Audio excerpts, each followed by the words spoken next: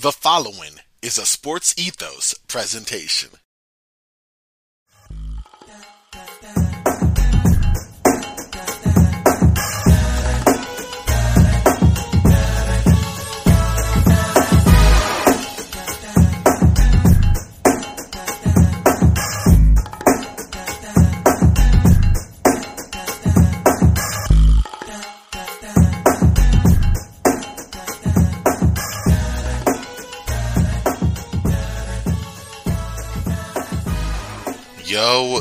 Yo, welcome to another episode of Roundball Ramble. I am your host, Corbin Ford. Follow me on Twitter, at CorbinNBA. This is a Sports Ethos presentation, as the intro says, so check out Sports Ethos on Twitter, at Sports Ethos. Pretty simple. Online, sportsethos.com. Great fantasy information if you're looking for betting information. Fantasy basketball, regular basketball, baseball, football, you want it, they have it, so take advantage of it. One more time, on Twitter, at Sports Ethos, online, sportsethos.com. Also, ladies and gentlemen, real quick, while I have you here, please take a moment to follow at Ethos Fantasy BK on Twitter, the single most dominant basketball and fantasy news feed on earth. Get all your NBA news in one handy Twitter feed. It is faster than competition and provides more analysis as well. Once again, that's at Ethos Fantasy BK on Twitter. Follow now. Alright, y'all, today is Wednesday, the 20th of April. Yep, that's right, 420, right? Also, it is insurance day for me because I owe insurance. Well, I have to pay insurance today. It's bill day. Bills always stick out. I'm sure they do for you as well. Don't know why I share that with y'all, but, it is what it is. Today is also a day we had some tremendous basketball yesterday. We had one upset, one blowout, one competitively tough game down the finish with a career high involved as well. We'll break that down. And then we have 3 games tonight as well. One of which seems to be pretty compelling, and then 2, I think, I don't know. This is why I watch the games, this is why they play the games, but I already have my educated opinion, and my educated opinion based on what I saw. But moving on, we're going to talk about these games first. Yesterday, we had the Hawks do battle with the Heat. The Timberwolves square up once again with the Grizzlies, and then the Phoenix Suns go at it with the 8th seed New Orleans Pelicans. Alright, in the words of my good friend Simon Sharon Gordon, shout out to the swingman from back in the day, let's get the proverbial ball rolling and break down this blowout here first. Grizzlies, Wolves. Grizzlies came back in monster fashion, blew out Minnesota 124-96. Ja Morant messed around and almost got a triple-double, just under 30 minutes. He had 23 points, 10 assists, 9 rebounds, 9 of 16 from the field, knocked down 2 threes. Had a scare late in the third, banged knees with Karl-Anthony Towns, which was scary because you could see the impact of pain on Ja. He did come out. And he didn't need to come back in the game because the Grizzlies were ahead by so much at the time it didn't matter. The Wolves were in the midst of staging a comeback that was destined to fall way short. And so far, we'll stay tuned on it. Didn't look too bad afterwards. He did go to the locker room, but was seen later out on the bench. So there is at least some hope there. It was just maybe just a banger. You feel it the next day. You're a normal sized dude. Like Ja Morant running into just an athlete and also a very big guy in Cat, and you take a knee to the thigh, you won't feel it the next day. That's just how that's going to go, But Ja Morant played well. He wasn't the star of the show in my mind, though. I think that we got to give some love to the unsung hero, Taylor Jenkins. Why? Well, let's look down at the starting lineup. You had, of course, Ja and Desmond Bane in the backcourt, Jaren Jackson, Dylan Brooks in the front court with Steven Adams manning the middle. But hold up now, Steven Adams only played 2 minutes 50 seconds. Interesting. After game 1, we did talk about how Steven Adams just was not a good matchup defensively for Cat. Cat ran roughshod by him. Steven Adams looked slow and unprepared. And on the defensive side of the ball, he does have a strength advantage, but he wasn't really able to make the most of that. So he just looked plodding and out of place there. And it just was what it was. It was not a very good fit for Adams. He wasn't able to bring his defensive acumen to bear. And it showed. So, what did Taylor Jenkins do? Well, Steven Adams' minutes got reduced to basically nil, and those minutes just got thrown over to Brandon Clark and Xavier Tillman. Both guys who stepped up in major ways. Brandon Clark 13 points, 3 rebounds, 2 assists, 5-8 from the field. Not bad. The real MVP to me, Xavier Tillman. Same thing, 13 points, 7 boards, 6 of 7 from the field, constantly wreaking havoc on the interior, forcing Minnesota's already slow defense to try to react even quicker as you have John Morant constantly penetrating to the basket and big guys just getting picks. Easy shots, easy money around the basket. Xavier Tillman was a shot in the arm for the Grizzlies in their front court, was able to rebound the ball, mix it up. I mean, he was one of 7 different players that had double figures for Memphis. Like, that's wild. They were one guy short of having 8. Dillon Brooks did not have a great game. 9 points, 4 assists, but 3 of 11 from the field, missed every single one of his 5 threes. But Jaren Jackson stepped up in a major way. After, being in foul trouble game 1, came back, only had 4 fouls game 2, 16 points, 7 boards, and 4 threes. Desmond Bane, 16 points, 4 rebounds, 4 assists. Zaire Williams, 13 points, hit a big 3 in the third. Tyus Jones does everything Tyus Jones been doing all year. Steady guy at the point. Backing up Ja.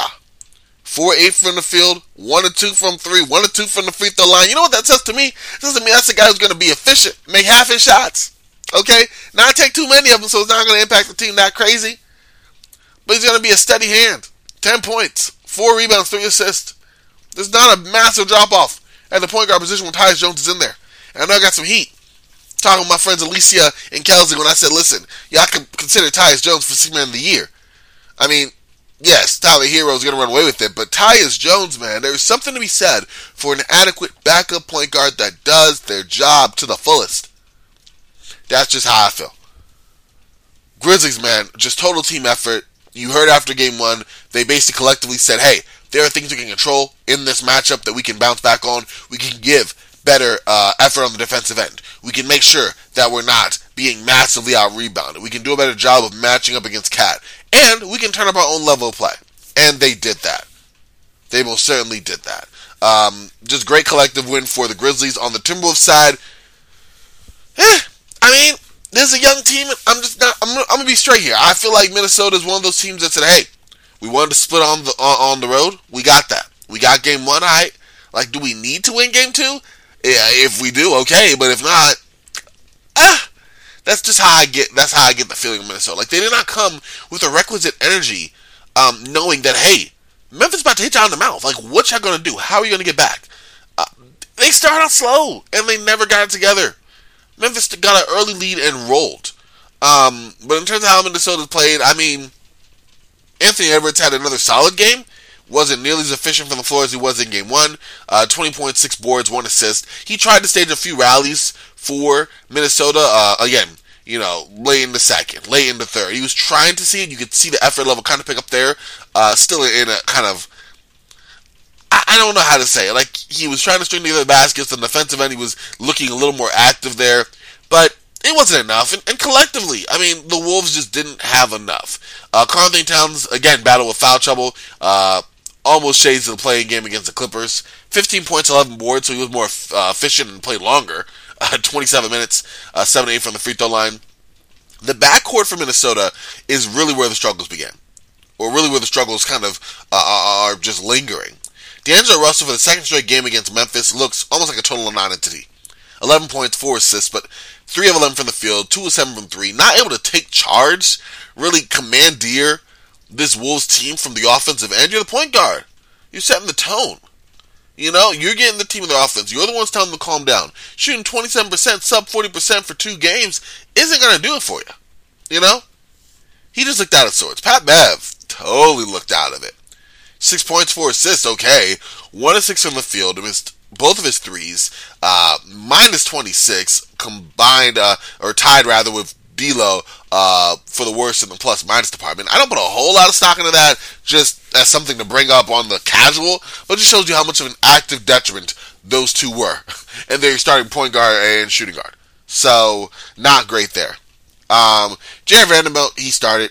Didn't really do a whole lot. Malik Beasley, definitely much less effective in this game. Jay McDaniels, same thing, missed all 4 of his threes. Only made 1 shot at all. Torian Prince and Naz Reid gave Minnesota some nice minutes. Both had 12 points apiece. Naz Reid had 7 rebounds. Torian Prince, 2 rebounds, 2 steals, and an assist as well.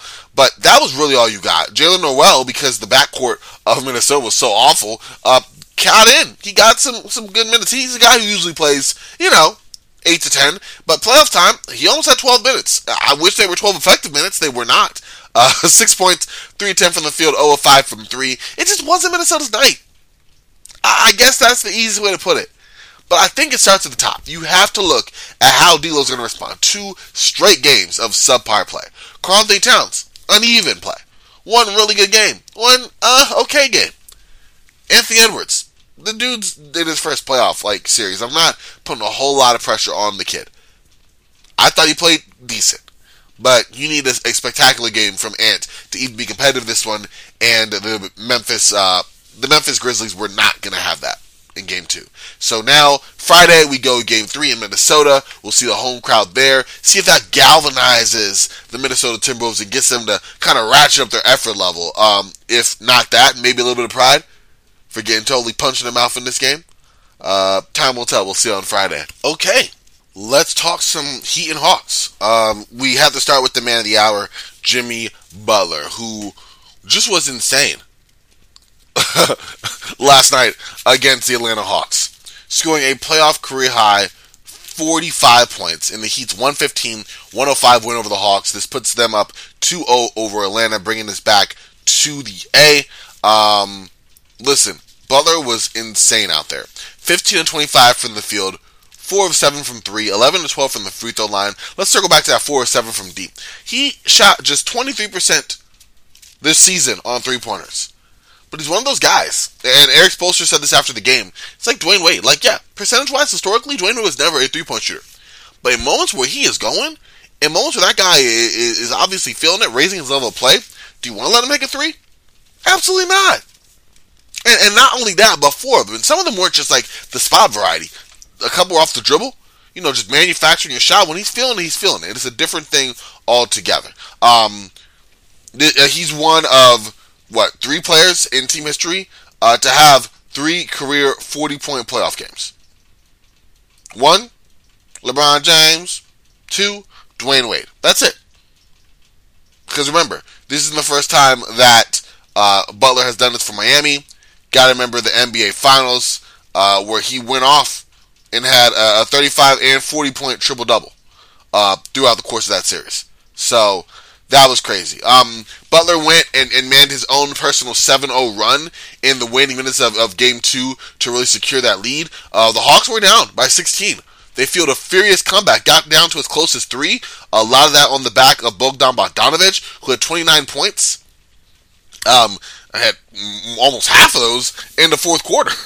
12 of 18 from the field, 5 of 10 from 3. But then again, like I said, Butler went and literally closed it out for Miami. And he was far and away the story for the Heat. Max Strus did play solid, 14 points. 14 points and 4 assists, rather. You had 15 points from Tyler Hero off the bench. 11 points from Gabe Vincent, who has been solid this season. And that was kind of it, to be honest with you.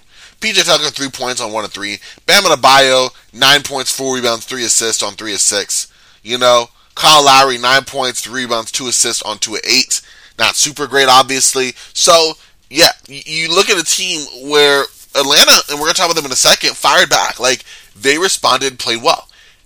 And Jimmy Butler said, all right, let me put the team on my back. Settle down, we got this. And that's just what he proceeded to do. Pacing the entire way for them.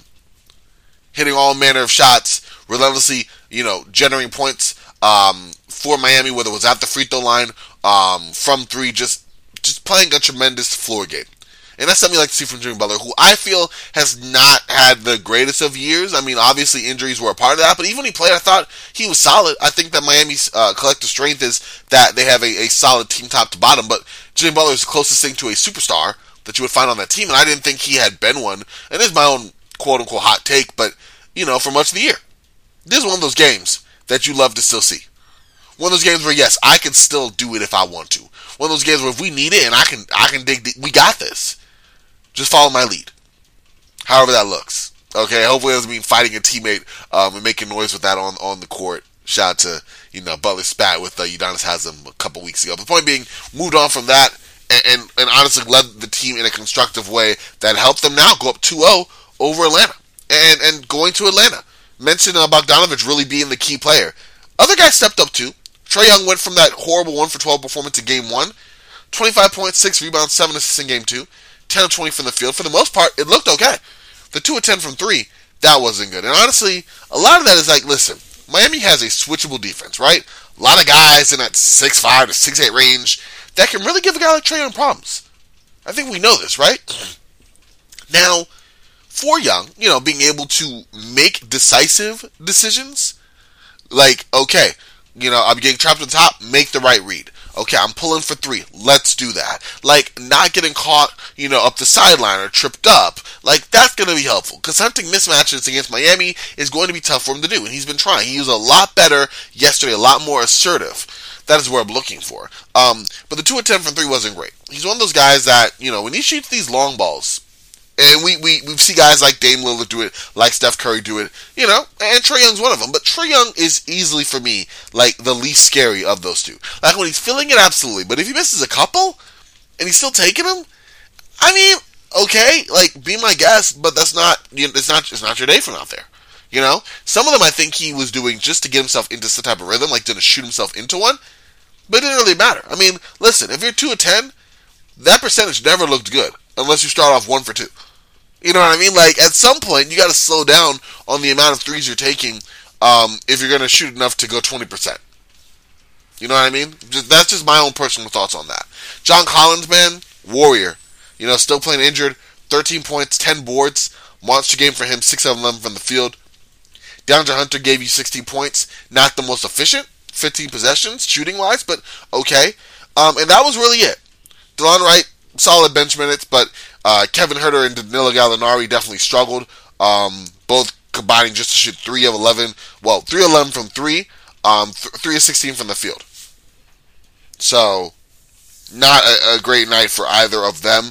And yeah, they need more. Moving forward, going to Atlanta for Game 3, you hope that Trae Young can look at this defense a little better, the coaching staff, Nate McMillan can kind of dissect what is going wrong, maybe empower other players like we saw Bogdanovich get, or Bogdanovich receive in game 2 to initiate the offense and generate some plays that way. Maybe putting Trae Young in some off-ball action to try to utilize him better, not on the ball where Miami can really key into him. I know that Trae Young loves to play on ball, that's his preferred style, but honestly, it's not helping you right now. It's not helping the team right now in that way. So let's try to find other ways to make you more effective. That's what I'd hope to see. You have guys like Bogdanovich, like Huerter, like DeLon Wright who can initiate, the offense. That's not the biggest thing. It's really about getting Trae Young going. I think Game 2 was a much better start, a much better step in the right direction, but there's still more to go because you're trying to win this series, right? Like, that's the goal. If you're just trying to be competitive, that's great. I do have one thing I have to say about Trae before I leave this that really rubbed me the wrong way. Basically, after the game, he insinuated, listen, like, Miami, they get these calls, man, like, they're able to be physical with me. They're able to kind of rough me up and do this. And, like, if they're going to get calls like this, like, we don't have a chance. And I was like, what? Like, dude, what? As a competitor, bruh, you can complain about the refs if you want to. Yeah, no problems with that. Listen, give me the respect out there. I'm getting beat up by Miami. Y'all not giving me the calls I need. Like, none of that is a problem. But just outright saying, oh, listen, if I don't get help with the refs, I'm getting cooked, yo. Like, we going home. Like, you don't say that. You can definitely collectively raise your level of play on your own. I just gave a big example. 2 of 10 from 3. Work on that. Get better. If you're going to pull from that deep consistently, do that and make it efficient. Kevin Huerter could have stepped up his game. Danilo Gallinari definitely could. But to just insinuate that, oh yeah, my team sucks if I don't get to the free throw line. Like, if we don't get these calls, we're bad. No! There's still levels of play that y'all can raise up to before y'all go, okay, the refs are the biggest barometer in this series. Because they most certainly aren't right now. That just wasn't a good look for Trae, in my opinion. I didn't like that at all. Like, have some pride in that way, yo. Maybe it was just him. It wasn't even that deep, but it came off that way to me. Like, you want calls? All right, we need more calls. I generate too much pressure at the rim to not get to the free throw line. I'm just pulling that literally out of my butt there. But like I'm saying, that's an example of some type of hey, we need to, get more respect from the refs, quote unquote, that I could come up with. But to just say that we need the refs to win, essentially, get out of here with that. Like, come on now. Alright. Pelicans Suns. Not gonna lie, didn't expect a whole lot from this matchup, especially when Devin Booker came out red hot. Dude at 30, 31 in the first half. 12 and 19 from the field, knocked down 7 threes. The dude was just going out and get buckets. Had a tough long two as the quarter ended in the first half. Dapped up a baby. Like, he was feeling himself like that. Really helping Phoenix. Unfortunately, in the third quarter, he did get a hamstring injury and would not return. We'll kind of see potential ramifications later. But this isn't about the Suns because, yeah, Devin Booker played great. Got to give him all the respect. Had to start with him. It's about the Pelicans, who beat the Suns 125-114. That's right. The Pelicans tapped the series with Phoenix, and it is 1-1 heading back to New Orleans. And who were the stars of the show? Brandon flippin' Ingram. 37 points, 11 boards, 1 assist shy of his first career triple-double. How about that? Imagine if he got his first career triple-double in a game like this. And he did this, like, again, just like Jimmy Butler, like, mad efficient. Like, and in time of need for a team. 13-21 from the field. Down the stretch. We need a bucket? Give me the ball. I'll make the three. I'll get my shot on the baseline. I'll rise and fire. I'll get to the free throw line. 8-8 from the free throw line. Like, Brandon Ingram's that guy. Every time I see him in New Orleans over the past 2 years, I've just been like, wow. As a Lakers fan, listen, that championship 2020, yes. Like, this is why you play the game. This is why you make the trades. Like, absolutely great. But Brandon Ingram's my guy. And to see the way he's flourished in New Orleans, it's been amazing. And he flourished in this game in a major way, not just because of the help of other players. There were 5 Pelicans in double digits, but specifically because of the help of CJ McCollum, who bounced back after playing, just as horrific as Ingram did in Game 1. 23 points, 8 rebounds, 9 assists from McCollum. Almost messed around, got a triple-double himself. Pelicans playoff franchise career high, 6 3-pointers, 6 of 10 from out there. Really good for McCollum. And he was a guy who really kind of shut the door on a Phoenix run late in the fourth, with a couple of deep threes. Top of the key. Straight away. Like, that is the type of player that the Pelicans are hoping to acquire, and that's the type of guy they've had since they made the trade for him. A guy who can adjust, who can lead a team with his playoff experience and the way he's still able to get it done on the floor. And that's what he's able to do. I don't want to say a sidekick for Ingram, but a guy who can match Ingram's level of play from the offensive end and really pace the Pelicans that way. And he did just that. He wasn't the only one. Jonas Valanciunas, a lot more physical in this game against DeAndre Ayton in his matchup. Able to exert his will a little bit more. Double-double, 10 points, 13 rebounds. Much better game from him. Herbert Jones, amazing. Like, the dude is that guy from the defensive end, but especially when he's giving you points as well. 14 points, 3 assists, knocked down 2 threes. Great for him. Jackson Hayes, waste of minutes in Game 1 in my own estimation. Barely played, but it just wasn't a good matchup when he did. Much better here. 9 points, 3 rebounds, had a nice block on Mikal Bridges after Mikal Bridges had blocked a shot of his own. Two-handed block of a dunk. A momentum swinger, because Phoenix was going to storm back. Like, yeah, nah, fam. Jackson Hayes took that all out of orbit. Love to see that. Also, he's a guy who's making shots. Phoenix didn't seem to account for that. Was able to maintain his ability as a vertical lob threat, and that was big. Larry Nance, star of the show, coming off the bench in my mind. Obviously, Ingram and McCollum got all the love, but Nance fought, man. He only got 6 rebounds, but it felt like he got 10 more. How active he was under the basket, mixing it up. 13 points. 2 assists to go along with those 6 boards. 6 and 9 from the field, knocked down a 3 as well. Really good game from him. And that was it. I mean, even Jose Alvarado, you're not getting a whole lot of hijinks starting against the point guard in Chris Paul. But 8 points, 3 assists, didn't miss a shot. What more can you ask for? Trey Murphy, too. 3 threes for the Rook. Not bad. Like, altogether, the Pelicans really did a good job showing that fight, showing that character that got through to where they are after such a horrific start early in the season. I hate talking about it again and again, but like it's baked into the fiber of the identity for this season. 3-16 or whatever the case may be. I'm exaggerating here a little bit, but you get what I'm trying to come at, right? Like, New Orleans came back and have showed that intestinal fortitude that you need for a team that, yeah, okay, we're outmatched, but like, we have that dog in us. We will fight. We're going to make things happen, and we got star players who can make big-time plays. For Phoenix, the potential absence of Booker looms large for Game 3 at the end of the week. But, I mean, Phoenix had their chances for sure. They hung around. They're playing pretty decently. I mean, you survived 2 just objectively bad games from 2 starters of yours. Jay Crowder finished that 1-1-1 kind of game. This time he did more. 5.6 boards, but he was not good at all shooting. 2 of 11 from the field, 0 of 5 from 3. Chris Paul, as good as he was kind of getting the team together, his floor game as far as assists were well, couldn't find a basket. An uncharacteristic 31% from the field. 5 of 16. 2 of 6 from 3. It wasn't all there. Cam Johnson, normally a reliable bench guy in terms of getting points and doing it pretty efficiently. 4 of 10 from the field, 1 of 6 from 3. Wasn't having it either. DeAndre Ayton, in 33 minutes, held to just 10 points and 9 boards with 4 assists on 4 of 6. You got to get the big guy more involved. I get Devin Booker being hot in the first half and not being a major point on why no one really got a lot of touches, because Devin Booker is scorching earth. But after he went out in the third quarter, that's a quarter and a half to play. Really a quarter and more. And I just didn't see the Suns adjust in a way that suggesting success for that game. They deserved to lose. It was what it was. The Pelicans played with a lot more fight, a lot more heart, and bigger execution down the stretch. Mikal Bridges, solid game. 19.6 boards, 7-11 from the field. How do the Suns look moving forward if they don't have Devin Booker? Obviously, Chris Paul has to step up. But you look at DeAndre Ayton. That dude needs to be more involved. Mikal Bridges, can he continue this level of play? The dude's reliable, but from the offensive end, he's been pretty scalable in terms of, okay, am I going to get like my 13 to 15 points? Can I flirt with 20 points? Like, we need more from Bridges consistently.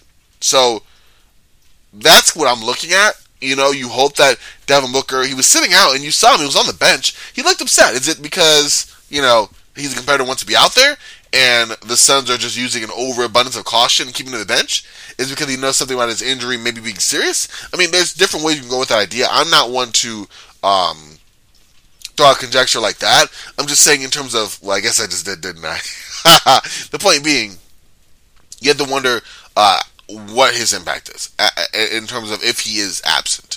The Suns have shown all year they're a resilient, strong team, that their strength as a whole is powerful than any one individual star. They've survived the loss of Chris Paul for a big stretch in the second half of the year. They obviously play without Devin Booker. In fact, one of the biggest knocks on Devin Booker in MVP candidacy, aside from him just not being that kind of guy up there with the candidates I have personally, is that the Suns were just so strong of a team that Devin Booker was kind of just in the mix in that. So I do think that they are definitely more than capable of doing it, especially against a team like the Pelicans, who are a very good team, but talent-wise, I mean, the Suns had 8 more wins than anyone in the entire NBA, and that was for a reason. So we'll see how they respond. But ultimately, really, really good game. Love seeing that type of fight from the Pelicans. Love seeing it. And for the Suns, listen, it's all good. You guys didn't get to number 1 just by sitting pretty.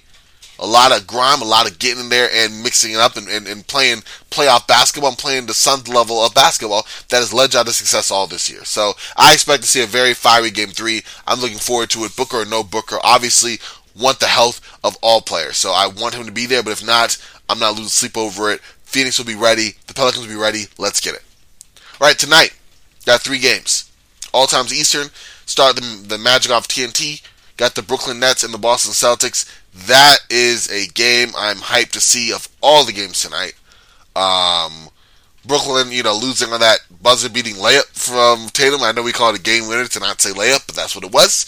How will they bounce back? Definitely anxious to see that. Boston did a great job of making Kevin Durant uncomfortable, crowding his dribble, just making Kevin Durant look,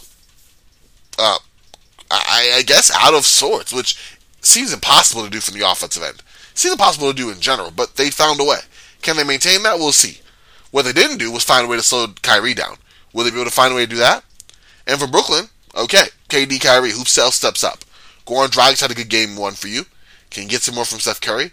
Can Andre Drummond enforce his will around the basket? What are you going to do there? Who on the bench comes through in big ways? So that's questions I'm hyped for today. I do see it being a 1-1 tie at the end of the night, though. But we shall see, and I'll break it down here tomorrow. 8 o'clock Eastern, NBA TV, Philadelphia and Toronto. Just feel bad for Toronto, man. I said this on the last show with Alicia and Kelsley on Let's Ball Out. Toronto just not being the greatest matchup for Philadelphia right now in terms of throwing adequate bodies to stop Joel Embiid from parading to the free throw line. And also stopping James Harden from also parading to the free throw line. And who knew Tyrese Maxey was going to be such a gosh darn factor, right? And Tobias Harris is playing well. Oh snap, didn't see that coming. And Danny Green finished double digits. Okay, like, you get the picture. And a lot of that's because Toronto is also banged up and injured. Scotty Barnes, arguably the best player, out with a sprained foot. I think he'll be out for the rest of the year with that. Joel Embiid, landing on his foot in a way that looked horrifying. So, that's my own personal thought on that. Fred VanVleet still looks banged up. Pascal Siakam looks like he has no confidence in his jump shot at all, which is a problem if that's what the Philadelphia 76ers are inviting you. And on the other end, he, as well as a host of other Toronto players, cannot stop Joel Embiid. So he's more than likely also in foul trouble.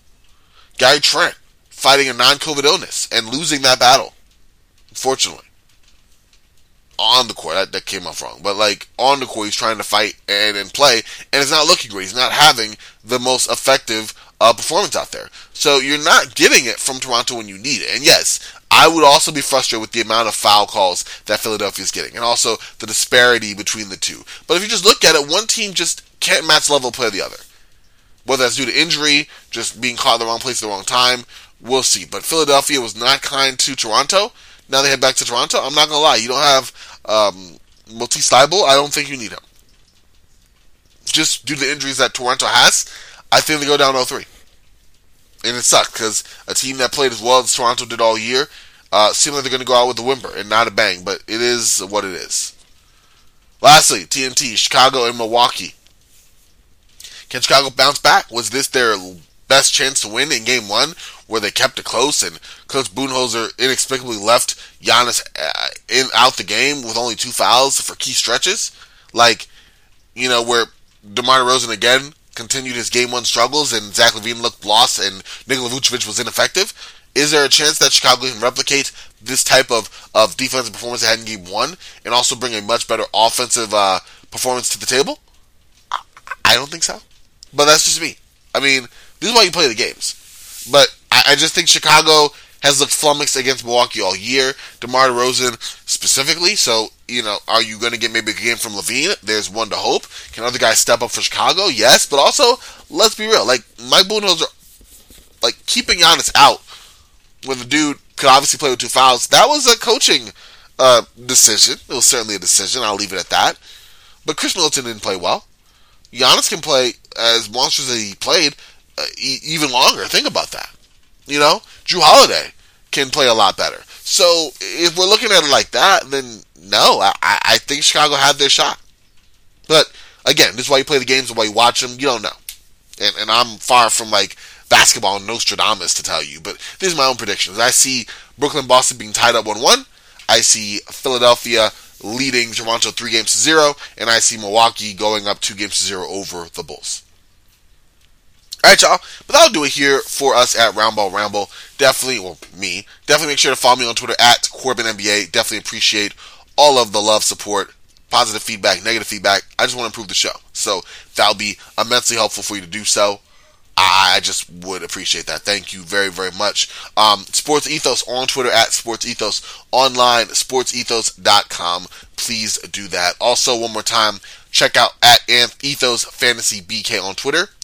And also, Manscaped. We still call Hoopball over at Manscaped. We'll get that figured out. But in the meantime, between time, use the coupon code Hoopball20, HOOPBALL20, to get 20% off your order and free shipping. HOOPBALL20, 20% off your order plus free shipping. Alright, y'all. I'm about to be out of here. I am Frosty. Y'all stay frosty, and we will discuss tomorrow as usual. Take care, y'all. This has been a Sports Ethos presentation.